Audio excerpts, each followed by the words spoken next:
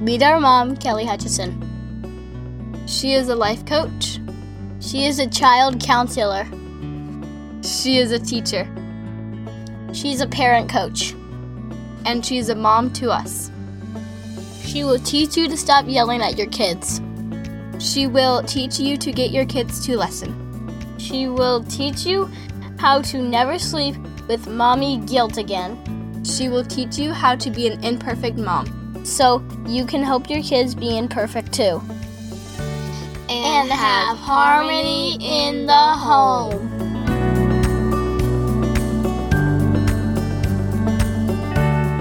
Hi everyone, welcome to episode 4. Can you believe this? This is so much fun, and the feedback and the response, my love cup from all of you is so full. I am just humbled and honored, and I cannot believe that this is my classroom. So you are so helping me scratch that itch of what I loved when I was helping in the classroom, and just proving to me over and over and over how much God has just blown the doors off my classroom. And I say it over and over, but it's just so true. And so thank you for giving me that gift. And I hope that I'm giving you the gift of peace and seeing the light and realizing there's nothing wrong with your children and there's nothing wrong with you. That's the best news I have for you, because I spent so many years thinking that there was something wrong with my kids. And I love the quote by Glennon Melton. It goes something along the lines of, don't be so worried about raising a good kid and forget that you already have one. And I'm totally butchering it, but she says it so much more eloquently because she's an amazing writer. That just struck me so strongly, because sometimes our brains are working against us. Actually, they're working against us a lot of the times. And that's what I'm going to talk to you tonight about, is the brain and how the brain works against us. It's really, really eye-opening. This comes from the work of Mel Robbins, Dr. Shefali, Brooke Castillo, Brene Brown, Tony Robbins, so many different thought leaders who have I've consumed their books. I've been obsessed with their books. I've gone to their events. I've gone to their workshops.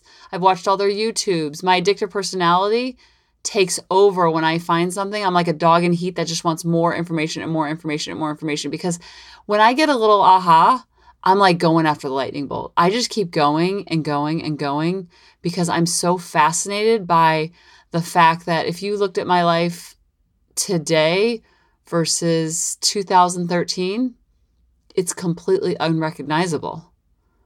Yet I have the same husband, the same kids, the same house, the same me, yet everything has changed. Nothing has changed in my external world, but everything's changed in my internal world. And that was what was super empowering about finding out this about me, was after reading the book, The Conscious Parent. I mean, it was like lightning bolt after lightning bolt. I was like, I need to get in a lightning bolt secure place, because it was just so many lightning bolts that I couldn't even believe. And I realized I read the book. And if you haven't read the book, you know I talk about the book all the time, because it changed the entire trajectory of my life. I was so glad that Lily and Grady were so difficult, because Dr. Shefali always says that the pain is your greatest portal to growth. Pain and being uncomfortable is why we seek change. When we're comfortable and everything's going smoothly, then we're like, this is awesome. Well, I'm going to keep doing this. But in the struggle is where the strength is built. And I remember reading Dr. Shefali's book, The Conscious Parent. And I remember having a sense of guilt, like, oh my goodness, it's me. After all this controlling, Kelly, going on, and all this finagling, all this agenda, and all these manuals, I think it might be me. I can't believe it's me. It can't be me. I would go through this it can't be me. It might be me. Could it be me? And then it went from guilt, oh my gosh. And then it was so much guilt, but it was also so much more pressure I was putting on myself. Here I am. I doubled down on the mom job. I was like, all right, I'm just going to double down. I'll be the all-star teacher volunteer. I'll be the all-star at the church. I'll be the all-star wife. I'll be the all-star team mom. I'll be all the things, everything external to fill the void of how small I felt on the inside. I'll do all the things. And I doubled down. And then I was like, wait a minute, this is feeling so empty. And I remember after reading the book, like after doubling down, it can't be me. It can't be me. It can't be me. And then I was like, wait a minute. If I'm the problem, then that means I'm the solution. I don't have to control the universe. I just have to control my side of the street. I just have to control the tree that the apples are living in. Are you kidding me? And that sense of empowerment and all that controlling energy, and I just turned the mirror onto me. I was like, oh my goodness, this is so empowering. And I want to give that gift to you. Not that I'm your child's guru, the parent expert, but I want you to look in the mirror and see yourself as the parent expert and the parent and the child guru. And the child that you have is the exact child that you were meant to have. There are no accidents.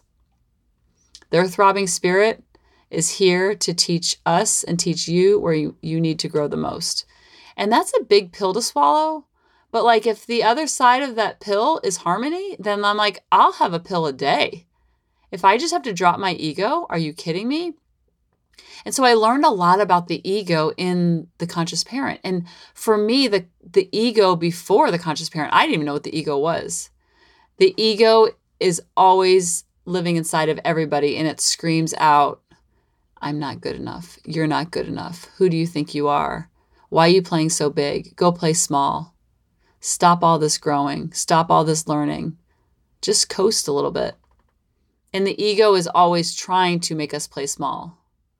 When I always thought the ego was someone in a business suit, a macho man who thought he was too cool for school. And the ego is actually the opposite. The ego is actually making us feel so small and insignificant. And then it goes out and seeks validation of that. And we seek validation of that through our closest relationships and our most vulnerable relationships. And we seek to find that. And so you're always going to find it what you're looking for. And the brain, which I've learned so much through Brooke Castillo and Mel Robbins' work and Tony Robbins' work and so many others, about how the brain works and how our brains think they're trying to protect us, but they're actually working against us. I was so offended when I found that out. I was like, say what? My brain that I was born with is working against me to achieve my goals and to have results in life? Like, what? What are you talking about?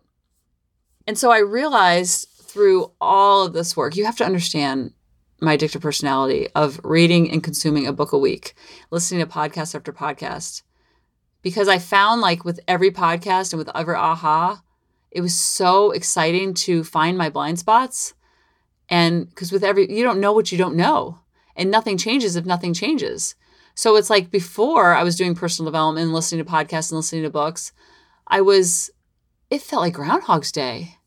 I'm like, same people, same problems, different day. And I remember thinking, I'm giving them all my power, all my control. And I'm like literally at the mercy of what their mood is when they wake up for the day. And when you're dealing with a toddler, that could change every minute. And that's why I was so exhausted by the end of the day, because I was on their roller coaster. And so I realized that the brain, our brain, your brain, Oprah's brain, Brooke Castillo's brain, is always working against us to protect us. It's trying to do its job. So there's nothing that's gone wrong. I don't want to alarm you that you need to go to a brain doctor. This is really cool news, because then it kind of explains a lot of the reasons why when people go after their goals and they have so much desire for the goal. I help people lose weight too. So I'll help someone that wants to lose 50 pounds, and their desire is they will give anything. They would pay $1 million to solve the 50-pound problem.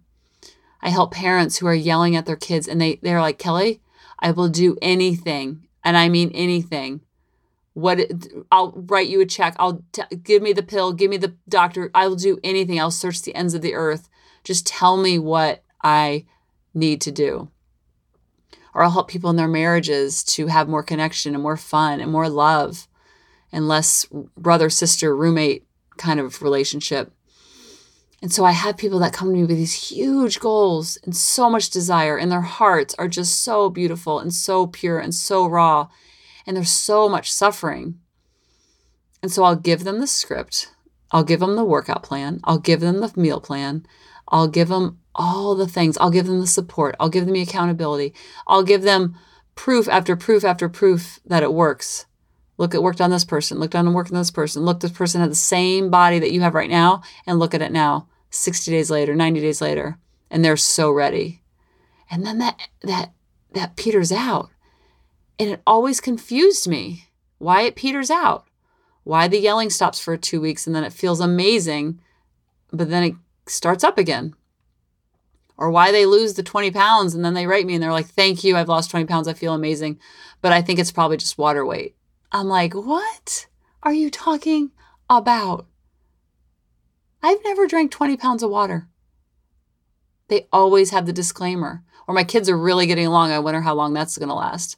My husband and I have a great week of lots of fun, but the other shoe's going to drop any minute.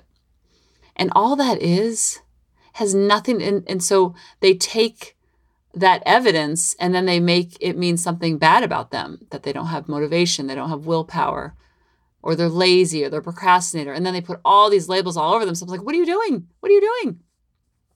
So I couldn't figure it out as their coach. I'm like, how can I help them take the action that they keep doing the same thing over and over? Why is it so strong in the beginning? And I realized that we have 60,000 thoughts a day. Each person, 60,000. And 80% of those thoughts default to the negative without mind management. 80%. So Oprah wakes up in the morning, you know what her brain says? Who do you think you are? That's what her brain says every morning. This is from Oprah's lips. 80% goes to the negative, and 95% of those thoughts are unconscious thoughts, meaning they've thought them so many times before, so they're just going to keep doing it again over and over and over, even if it's causing their own suffering, even if it's the extra 50 pounds, even if it's yelling at the kids, even if it's the distant marriage, because the brain is always trying to stop us from growing. It doesn't like all this growth because the brain is like Play-Doh. When you're a child from like 0 to 25, the brain is very malleable and very impressionable. So that's why I'm so passionate about helping kids, because their brains are growing and developing, and we are writing on the slate of who they are, and we're creating new neural pathways in their brain. And a neural pathway is just like a ski slope down a hill. It's the ski slope that we're creating and the neural pathways that we're creating, because they don't have a clue about anything in life. So we are literally writing on their blank canvas. It's super cool. And so we have so much power, but we have to clean up the mess within our own hearts and our own inner chaos, so then we can project that onto them.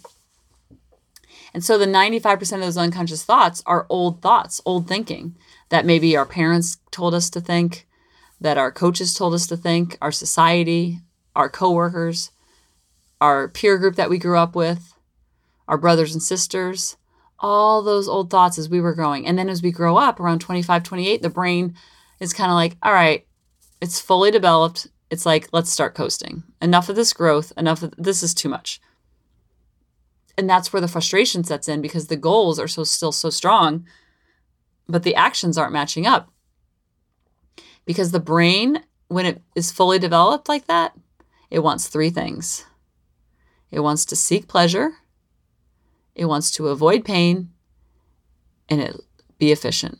And it loves to coast. It loves to think the old thinking. And so creating new neural pathways is really tricky. And so think about your brain is built into two parts.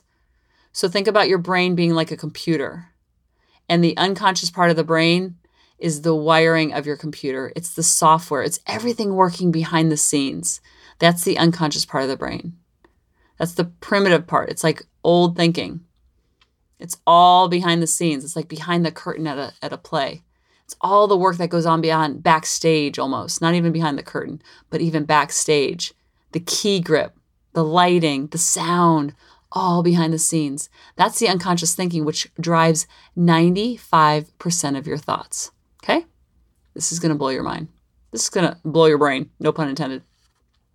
And so your conscious brain is the part of your computer where you're typing, you're opening up Word, you're sending an email, you're reading an email. That's the conscious part of the brain, which is pretty much 5% of our day, of what, like brushing our teeth, we don't think about it. So what happens is anything that's put in our brain while it's growing and developing, that Play-Doh that I was talking about, that very malleable Play-Doh, now our brains are a little bit older. They're a little bit more fully formed. We have impressions, we have thoughts, we have opinions, we have a belief that was put there by somebody else or another experience. And so the unconscious brain is still working, and then the conscious brain isn't as strong. And now our brain is more like Play-Doh that's been left out overnight. It's pretty hard. It's like not as malleable. And so what happens is the unconscious brain does not know the difference between past, present, and future. So it's always trying to recreate an old wound in current time. What are you talking about? So when the brain is younger and malleable and impressionable and creating those neural pathways, it's very, very impressionable. You can probably remember what your third grade teacher told you when she embarrassed you in front of the class and you didn't know the answer. You can remember those things so vividly because your brain was growing and developing, and then things happen. And pain is part of the human experience. So, of course, there's unresolved pain there because when we're a child, we don't know what to do with the pain. The pain could have been from our parents. The pain could have been from an alcoholic father. The pain could have been from our third grade teacher. The pain could have been from a sibling. The pain could have been from abuse. It could have been trauma. So pain is definitely always going to be there. And then there's different levels of trauma. There's different levels of stress. There could have been a divorce when you were young while the brain was growing and developing. And the undeveloped brain doesn't know what to do with that stress. It doesn't know what to do with that pain. It doesn't know what to do with that trauma. So it kind of just packs it up in a little container, like a little box. And he's like, you know what? I don't really know what to do with this. I don't know what's going on with my parents. I don't know what's going on with my siblings or whatever that thing is that kind of comes up for you when I mention this. I don't really know what to do with this. And I can't really talk to anybody about it. Or maybe I can, but it doesn't really make sense because the child's brain does not understand anything that's going on. So they kind of internalize it. So like if there's a divorce, usually the kids are like, this is probably my fault. Their ego is so strong because they make everything about them, which is completely developmentally appropriate. It's not like they're selfish. It's not like they're self-centered. It's developmentally appropriate. And so the brain's like, well, this has to be our fault. This has to be our fault. The guilt and shame, guilt and shame. So it packs it away in that box. And so then when the brain gets older and developed around, 35, 25, 45, and it says, all right, let's unpack that box now. It's still living there as residual pain. Let's unpack it. Let's see what that's all about. And it's all done on an unconscious level. And so how it recreates it and how it unpacks it doesn't unpack it when you're in the therapy office. Most people don't go to therapy. I think there's nothing wrong with therapy. A lot of parents tell me, I just want to raise my kids so they don't need therapy. And I'm like, I want my kids to go to therapy even if they have an awesome childhood because I want them to always be self-aware and always be like ready to look within and see the pain. And the pain might not be caused by me or David, but it might be caused by an experience they had with a boyfriend or a teacher or a coach or someone who said something really cruel to them and it really affected them. Or a negative experience that they didn't really know how to process when they were younger. So I'm like all about it. I mean, I'm going to try to keep my side of the street clean, but I'm like, I'll go to therapy with you. Let's figure this out. We're in this together. So that pain, the brain didn't know what to do with it when it was younger, so it tries to unpack it, or it does unpack it in the adult relationships, and in your vulnerability and in the relationship with ourselves. So it says, I know, we can't go back in history. We can't go back in time, but let's recreate that pain through our marriage, the spouse that we choose. Let's recreate that pain through our children. Let's recreate that pain through our coworkers, or let's recreate that pain through our relationship with ourselves. All that guilt and shame that you were stuffing for so long, and it's coming up now, instead of pushing it away, I encourage people to feel it and don't resist it, because what you resist will only persist. And like Brooke Castillo says, it's like holding that beach ball underneath water. That causes more pain. And so what happens is the brain tries to recreate that old wound in current time to try to heal it. And it's all done subconsciously. So a lot of times this happens through our spouse and through our kids in our four walls. And it's mind-boggling. Like the child who had an alcoholic father might be drawn to an alcoholic spouse. And you're thinking, why would they grew up with alcoholism, why would they be drawn towards an alcoholic husband? And this is an extreme example, but this happens on much smaller scales too. And the reason why, it's not because it feels familiar to them. It's because the little girl inside of that wife says, well, I couldn't get daddy to put the bottle down. I couldn't get daddy to stop drinking or come home, and it could be the mom. I'm just using this as an example. And so I couldn't get, as a little girl, I couldn't get it. So now subconsciously, I'm going to recreate that relationship with my husband, and I'm going to hopefully make him put it down, make him come home, make him stop drinking. And then, as you all know, how the story usually keeps going is that's trying to control another human being and their free will is 150% impossible. And that's what I would love everyone just to recognize and reconcile with, that it is 150,000% impossible to control another human being. You can control the babies until they're about 18 months old, and then it's like the free will takes over. And it's supposed to take over. They're supposed to have opinions. You want that. You want them to develop their inner voice. How are they going to develop their inner voice when they're 18 if they can't, at 18 months, can't decide to help put on their shoes? So what happens is we re-injure ourselves over and over and over, and we blame the husband versus understanding why we were even drawn to the husband in the first place. And that's a large example, and that's a large scale example, but it happens on a much smaller example too, because sometimes if we felt muted as a child, or we felt like not heard or not seen a lot, then when our child slams the door, it triggers that old wound of not feeling seen and not feeling heard. It's an actual door being slammed in our face, just like we felt when we were younger. And so that muted feeling that we felt and we didn't say anything, now we have some place to send that. We have some place to unleash that pain. And that's where I hear so many parents tell me, Kelly, I just lost it. I didn't even know who was talking anymore. It was like I was seeing red and I didn't even know who I was screaming at. And then I came out of the fog and there was my 3-year-old. How did that happen? That happened because the unconscious brain was trying to heal the old wound in current time. And when you know this, it's so super empowering, because then you don't have to use your children as a pawn to heal an old wound. They're so helpless and so impressionable. We don't want to continue the pattern. We don't want to take it out on our husbands because it's so anticlimactic. It doesn't heal anything. It just re-triggers the new relationship.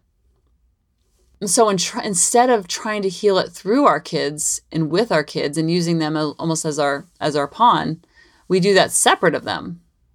And that's where the inner work comes from. And that's why I love The Conscious Parent so much, because it brought up so much for me that was laying dormant that I didn't even know.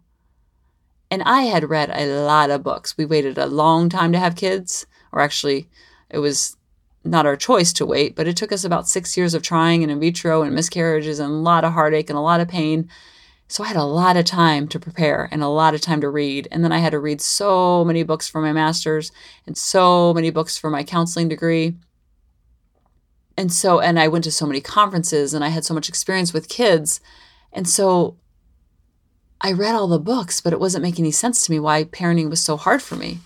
And so The Conscious Parent really helped me understand how much unconscious, subconscious thinking that was going on. That 95% of the thinking was happening so much. And I didn't even know it, even though I had read all the books. And that's why this book was like the game changer and the secret sauce for me, because I realized as a teacher, I was very conscious and I had no ego with the students. That's why it was so easy for me, because I could see the child as having a hard time versus giving me a hard time. So I did so much inner work, and I'm always doing inner work. This is always a journey and never a destination. And I really want to get that through to the people that were like me, like the obsessed, Where's the finish line? Where's the finish line? Where's the finish line? The overachievers, the type A, I need the answers. I need them all now. Like, tell me, tell me, tell me. And so I am here to tell you that the answers are always in your children. The answers are always in what brings up the most emotion for you. And instead of giving into that trigger, feel the trigger and investigate it and get super curious. When something comes up for me, instead of reacting and using my kids as a pawn to heal that old wound, I'm like, ooh, I wonder what that brought up such big feelings for me. What's that all about? I get super curious. And you can do this with your coworkers. Whoever's bringing up a big emotion, get super curious instead of super defensive. And super, the yelling and the screaming doesn't solve anything. Just get curious. And this is not about blaming mom and dad or your third grade teacher, your baseball coach that sat you on the bench. It's not about blaming them. It's about understanding it. Because like Maya Angelou says, when you know better, you do better. So you're not continuing the same old, same old. And you can create your own recipe, your own happy home, your own harmony in your own home. You can create your own four walls and create your own Saturn, which we're going to talk about in another episode, which is super cool. And it's like passing on a recipe. Like my parents growing up, my mom always made this tater tot hot dish. It was so good. Let me think of the recipe. It had tater tots, obviously. It had, I think it was rice. Yeah, rice, cream and mushroom soup, and something else. What am I missing, Mom? And corn. And so she passed on that recipe to me, and I loved it. It was amazing. And I pass it on now, and I cook it, and I make it. And so if you had recipes that you loved, recreate them, pass them on. If there were recipes that you didn't like and didn't feel good, there's no reason to keep making those same recipes over and over and over, because then you're just passing on that recipe to the next generation, the next generation, the next generation. So you literally get to break the pattern, to break the cycle. And so when I did this inner work on myself to figure out what was coming up for me that was causing me so much stress and anxiety and fear-based parenting, I think a lot of it came from, I would say there was 3 areas that really, really, for me, was making me act like a crazy lady with my kids. Complete crazy lady. I didn't even recognize myself. And that's why I was so disappointed all the time, because I was like, I don't even recognize who I am. Like, why are these little miracles that we prayed for and begged for causing me so much reaction? And I realized that because it took us so long to get pregnant, and that was like in our 20s. So the brain was still growing and developing and creating a lot of subconscious thoughts, a lot of unconscious thinking. Because it took us so long and it was, quote unquote, my fault. It was my fallopian tubes were clogged, I guess, for lack of a better word. That's not very medical, but that's why in vitro worked the second time we tried. So during that time, I carried so much guilt and shame. And I wasn't doing any of this work yet. So all this unconscious thinking was happening. Like, what if I'm not meant to be a mom? What if I'm just meant to be a teacher? What if I'm just meant to be a really good school counselor? What if I'm just meant to be a Boys and Girls Club counselor? And what if I'm not meant to be in the mom club? What if David married the wrong woman? Because if he didn't marry me, then he would be a dad right now. Because I wanted to see him as a dad as much as I wanted to experience the motherhood journey. So a lot of that pain, so much pain, and I never resolved it. I never, took care of it. I didn't even know it was even laying there until the conscious parent. And so when I had Lily and Grady and they would act out, which they're supposed to do, they're figuring out their way. When that would happen, the reason why it caused such a big reaction was because the little voice in the back of my head, the ego, the unconscious thinking, that 95% of my thoughts was still whispering to me, maybe you're not meant to be a mom. Maybe you're just meant to be a teacher. Maybe you're just meant to be a counselor. So imagine carrying those thoughts in the background while I'm raising 2 little babies that I love more than life itself. And the love feels vulnerable and so strong and so real and so raw in a way that I've never experienced a feeling of love before. I was so enmeshed and codependent, and I needed to do it right, because if I didn't do it right, then I was going to be a failure. And how could I fail after all this praying? And I don't want to let David down. I don't want to let them down. And all this pressure I was putting on myself. How am I supposed to live in that mindset of lack. Because if you're coming from a place of lack, your brain is only going to search for more lack. And that's what I did. And so if they didn't share a toy, that little voice unconsciously, you never heard it come out of my mouth. It was all in the background. What if you're not meant to be a mom? What if you're just meant to be a teacher? What if you're just meant to be a really good school counselor? Was always playing in the background. And so once I resolved that, and it wasn't even like I had to lay on a therapy couch and talk to someone about it. It was like, oh, that's why I'm having such big reactions. And then also as a teacher and a counselor and a behavior specialist, I dealt with some severe behavior problems. So when I was dealing with those severe behavior problems and they're pulling me down to the ground, and they're spitting on me, or they're throwing their chairs, they're running away, unconsciously, I would tell myself, I am never raising a Marcus. I'm never raising a Heather. I could name you all the children who I love dearly. They caused me so much emotion and stress, and like I was so worried about them.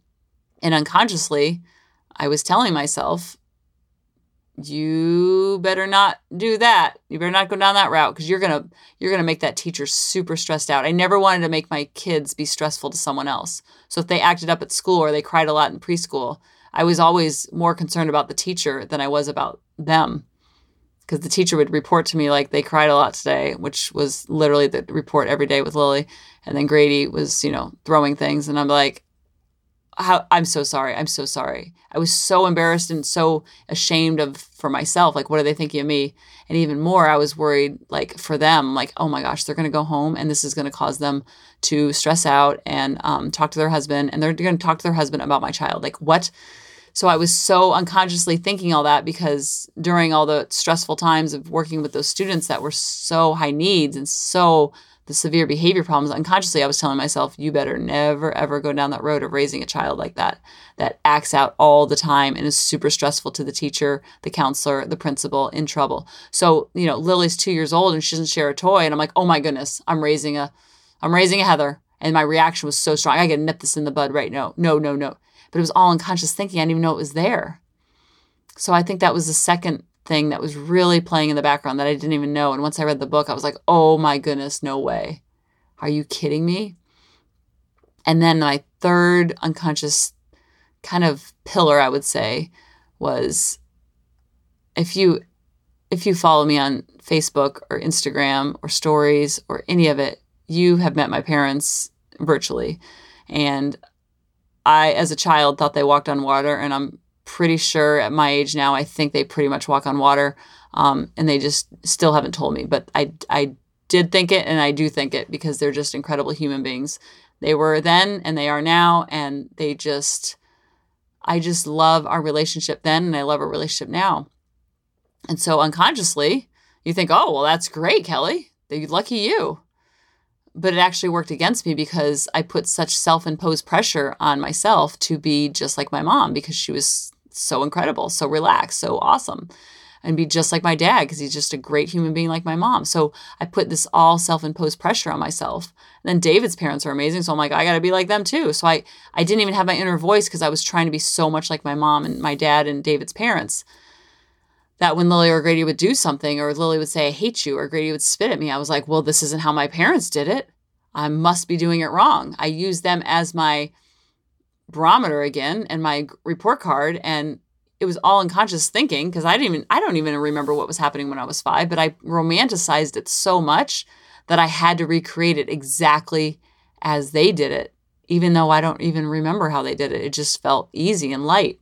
So I was just like, why is this feeling easy and light, like when I was a kid? And so all that pressure I was putting on myself, it was all unconscious thinking. I didn't even know it was there. And that's why I love this book so much, because it was like, such an awakening. And her next book was called The Awakened Heart, or The Awakened Family. I was like, well, that's what's happened. And I remember her saying in her second book, your children do not always have to be happy.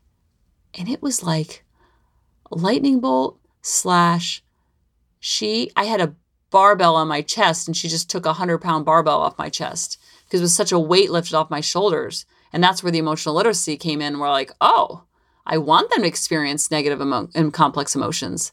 I don't need them to feel happy all the time. because it's my job now to teach them what to do with the complex emotions. So then they know what to do, just like when they're reading a book. They know what to do with a word they don't know, and they know what to do with an emotion when they don't know. And sometimes they're going to be reading a book and they're going to get to a word they don't know, and that's okay. They're going to have Alexa, or they're just going to skip the word, or they're going to have to ask me, or they're going to ask a friend. They're going to see what the friend said the word was. And that's okay. They don't know what the word is. Same thing with emotional literacy. They're going to get to emotion that they don't know what to do with it. And that's okay. Because I'm 44 years old, and there's a lot of times I get to emotion. I'm like, hutch out. I don't know what to do with this one.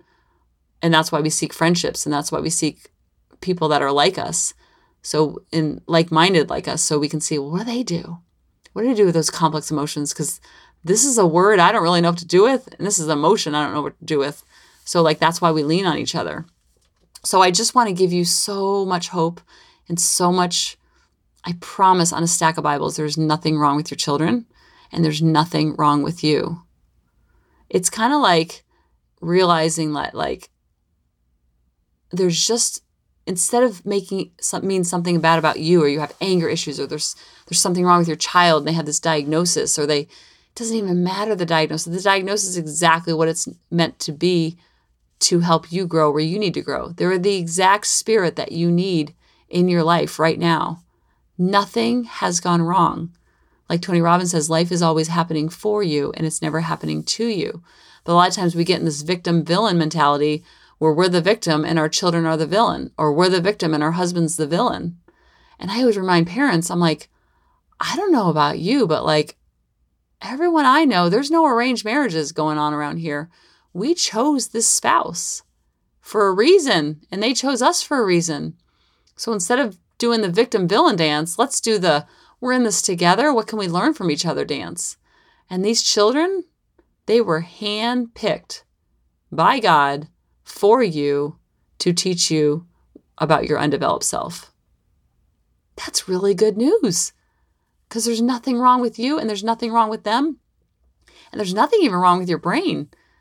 I use the analogy of it's like you remember, like when you wake up in the morning and you have to you go to your app store, let's say, and it says you have 42 updates. You're like, what? And let's say I love the app WordSwag. So WordSwag needed an app update the other day, and I'm like, what? WordSwag needs an update? WordSwag's working great. There's nothing wrong with WordSwag. I love WordSwag. And I'm kind of like, that's weird. But of course I hit update because I don't like that big red number. So I hit the update, and then I open up WordSwag a day later, and then there's these new features, and there's the colors are a little sharper, and there's more font choices, and there's better images that I can choose from as the background. I'm like, oh, WordSwag, look at you. You were awesome before and you're awesome now. And so that's the same thing that happens with our brain and growing and developing.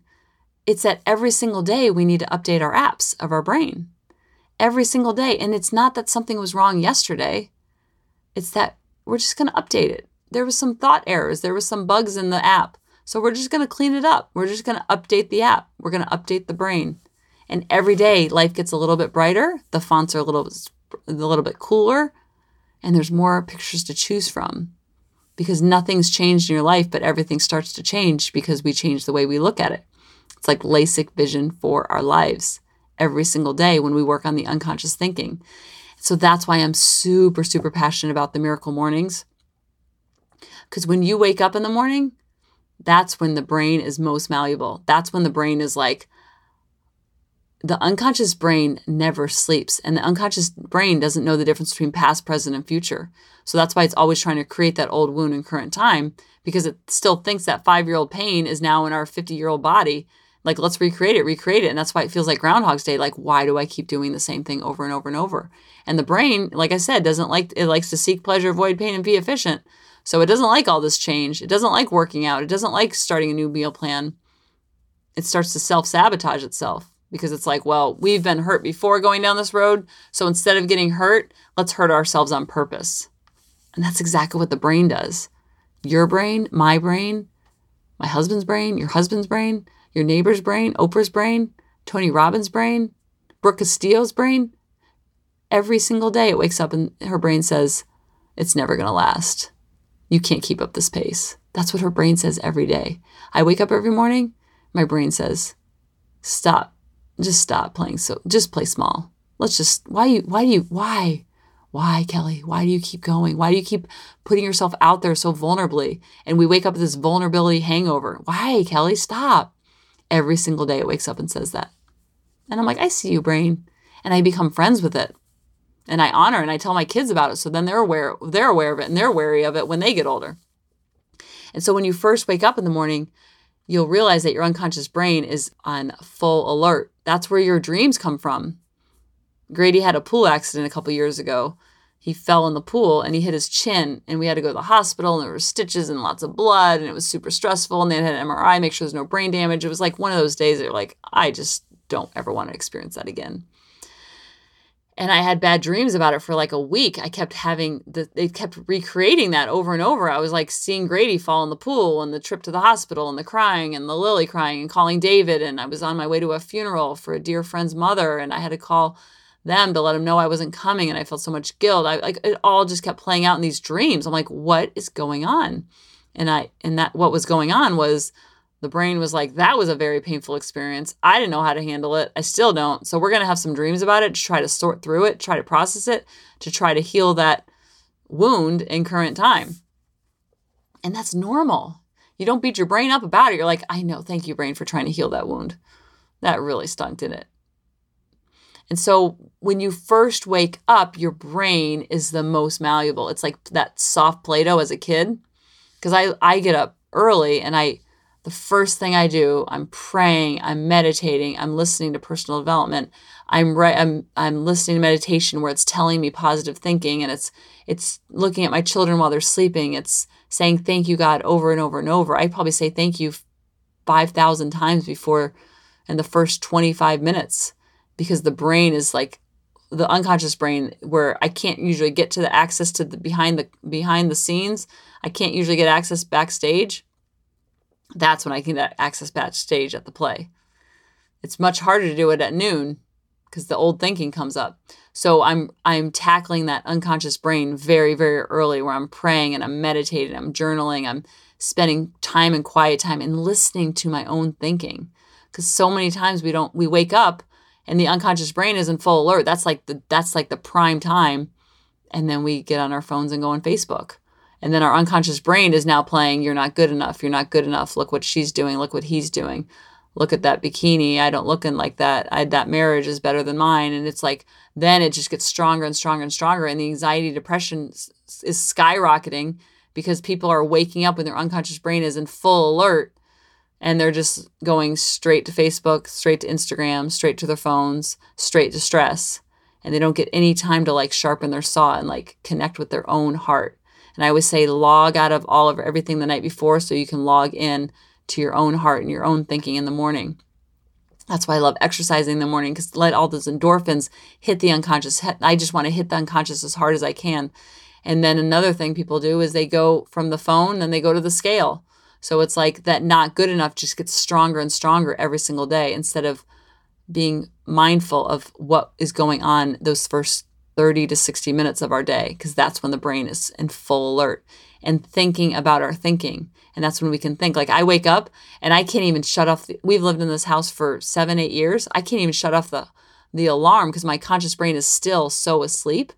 And that just shows me how much my brain is so malleable at that time because my unconscious brain is, I have ideas. I lay in bed. I'm like, thank you, God. Thank you, God. I touch David on the shoulder. I'm like, thank you, God, for this beautiful soul that you've given to me to teach me where I need to grow. Let me love him in the way that he needs to be loved and drop my ego and just be vulnerable because I know vulnerability breeds vulnerability. So it's all just chatter, just flying out of me. It's just, and I'll come up with ideas. I'll come up with the podcast ideas. I'll come up with something that it just flows out of me. Sometimes I'll have a sticky note next to my bed because I'm just like, it's just flowing. It's just flowing. It's just flowing. Just let it all, because I've been practicing this for so long. And then I go in the kids' rooms and I do the same thing. And I'm doing that because when they wake up, then my energy towards them is thank you. Thank you. And my energy is soft and it's warm and it's vulnerable. It's not get your shoes on. Let's go. Let's go. It's not just do. It's like, let's just be. And you can still do the do while you're in the be, if that makes sense. So I'm doing a lot of doing, but I'm also, there's so much be within the doing. I'm so present because I'm so detached from all of it. I'm almost like in the helicopter in my own life, kind of watching from afar. I'm kind of behind the camera. I'm behind the camera of the million people watching. I'm like watching from afar. What are they seeing in me? How can I love them more? And not how can I love them more in this like doormatty way, like please me, please me, please me, love me, love me, love me. It's the exact opposite. It's like, how can I love them? Because it feels good to love them. They don't have to do anything in return. How can I just be vulnerable with my love for them? And how can I show up for them in the way that they need? So I really want you to understand how the brain works. And I don't want you to push away the negative thinking. I want you to actually think about your thinking and don't believe everything that you think. That's the coolest thing. All thoughts are optional. I remember hearing that from Brooke. I was like, say what? Because what we do is we put the emotions in the driver's seat. And I'm telling everybody to put the thinking in the driver's seat, put the thoughts in the driver's seat. Because when you put your thoughts in the driver's seat, the circumstances are all neutral. Your children, they're completely neutral. There's nothing good, bad, or indifferent. There's all awesomeness about them. And what Brooke teaches is the circumstance is always neutral. And we turn it into negative or positive based on our thoughts. And then our thoughts drive our feelings, which drives our actions, which drives our results. So when you control that T in the thought line, you control the universe. So if you're a controlling person like I am, controlling those thoughts, you will control your life. And you'll see everything around you accepting the as is. The as is. Dr. Shefali says that over and over and over in her book. And that's probably one of the greatest lessons she taught me was to drop the agenda, drop the manuals, drop the expectations, and just accept the as is of every single moment. I used to have a lot of expectations and agenda when the kids would get in the car after school. Because I work from home and I'm just like, I'm now in the energy cycle, so I can't wait to see them. And I'm just like, I can't wait to pick them up. I can't wait to see their faces. I can't wait to hear about their day. And so I am just like ready to go. I'm ready to connect. I'm ready to play. I'm ready to bond. I just love to play with them and just talk and laugh. They don't always get in the car with that same energy. They're like, hey, Mom. And so I just accept the as is. The as is. Sometimes they get in the car. They're like, oh, my God, the best thing ever happened today. You won't believe it. Sometimes they get in the day and they're like, that's the worst day ever. And sometimes they get in the car and they're just like, hey, Mom, how was your day? Great. Okay. Just everything was just a normal day. And that normalcy is what I lean into now versus having expectations of just accepting the as is of every single moment. And so when you can accept the as is and drop all the agenda and drop all the control and drop the expectations and just know that every single moment is happening for you and not to you, that's when life gets really fun. Because whatever you tell your brain to focus on, it's only going to magnify that.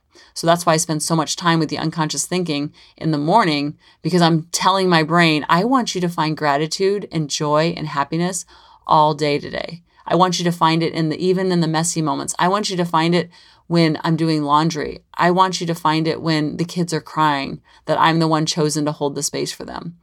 Brain, today, this is what I want you to look for. And our brains are kind of like metal detectors on the beach. If you tell it to look for stress and anxiety and strong-willed children and kids who aren't listening, it will find it. If you tell the brain to look for gratitude and joy and everything's happening for me, not to me, then it will find that. Because like Tony Robbins says, wherever your focus goes, your energy flows. And that's always, always true because it always happens with our thinking. So I just want you to remember that nothing has gone wrong. Your brain is doing exactly what it needs to be doing. And so it just needs a little bit more mind management, just needs a little bit choosing of those 60,000 thoughts. We get to choose every single thought of those 60,000. That's pretty cool because like I said, the thoughts drive your feelings, which drive your actions, which drive your results. And that's when life gets really fun because the model isn't meant to always feel happiness and happy. It's like, oh, you're feeling sad? That's totally cool. I felt that way sometimes too before. It's totally normal, and that's part of the human experience, and let's do that together. So please, please, please let me know how this resonates with you, how this connects with you. I can't recommend the book enough. I could do a 7,000 hour. I've been to all of her events. I've watched every single YouTube. I mean, there's just no way I could possibly summarize her amazing work in a podcast and what it's done to our family. Because a lot of times we get the book and we get the information and we get the concepts, but we don't apply it. And that's where we like shoot ourselves in the foot. Like we get all this stuff and then we don't apply it. We almost get like stuck. But I'm just like, let it all happen. It's happening exactly the way it's supposed to happen. And when you think of your life that way, you're like, oh, this is my teacher. This is my class. Here's my professor. The professor could be a 3-year-old or it could be their 33-year-old coworker that's driving you bonkers. That's the class that you're in, that you're supposed to be in. And you're going to have to keep repeating the class over and over and over and go to summer school and Saturday class and have the breakfast club at Saturday unless you pay attention to the teacher and learn what you're supposed to learn. And then you can go to the next class. And there's always going to be a class. And sometimes it's your child, sometimes it's your husband, sometimes it's your mother-in-law, sometimes it's I get a lot of emails about mother-in-laws and sister-in-laws. Sometimes it's them and they're your teacher. And instead of being like, I can't believe she, blah, blah, and talking to your girlfriend about it, be like, thank you, daughter of mine. Thank you, sister-in-law. Thank you, mother-in-law. Thank you, father who wasn't there for me. Thank you for being my teacher. Because pain is our biggest portal for growth. And so it's always happening for us and not to us. Just like when we go to the gym and we lift weights, we're supposed to break down the muscles so the muscles can get stronger. So we get out of this victim mentality and poor me and blame, shame, and it's all their fault. Because when we say it's all their fault, guess who gets all the power? Them. And guess whose changes? Not them. So it's just the perspective in which we see that lens and that LASIK that we see our lives through. So please, please, please let me know how this resonates with you. And please share it with someone that you think can help, because I want to help create new neural pathways. I want to pretend like you're an Olympic athlete and you're doing that sport called curling. You know, like when they're trying to move the puck along the path and then they have to scrub away. Like that scrubbing is what we do every single day with our unconscious thinking. And then the unconscious thinking becomes the conscious thinking. And then you kind of forget, like I forget that there's negative people in the world and I'll run into them. I'm like, oh, I forgot there's negative people, where there used to be negative people all the time because my brain was unmanaged. So I was drawing them into my life, but I wasn't taking the class and I just kept repeating it over and over and over. And it's super cool because then that's your new normal. And then that creates the new normal for your relationship and for your relationship with your kids. So please share this with someone that you love, and I love you. And thank you for always, always, always being here to hold the space with me. And I'm crazy, crazy proud of all of you for working so hard on yourselves and giving me so much love and feedback back. It's just so humbling and so empowering. And it definitely, definitely, definitely reminds me that we are on the right track and we are in this together.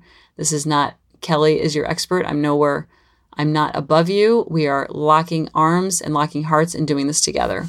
So I'll see you next time. Bye-bye. Thanks for listening.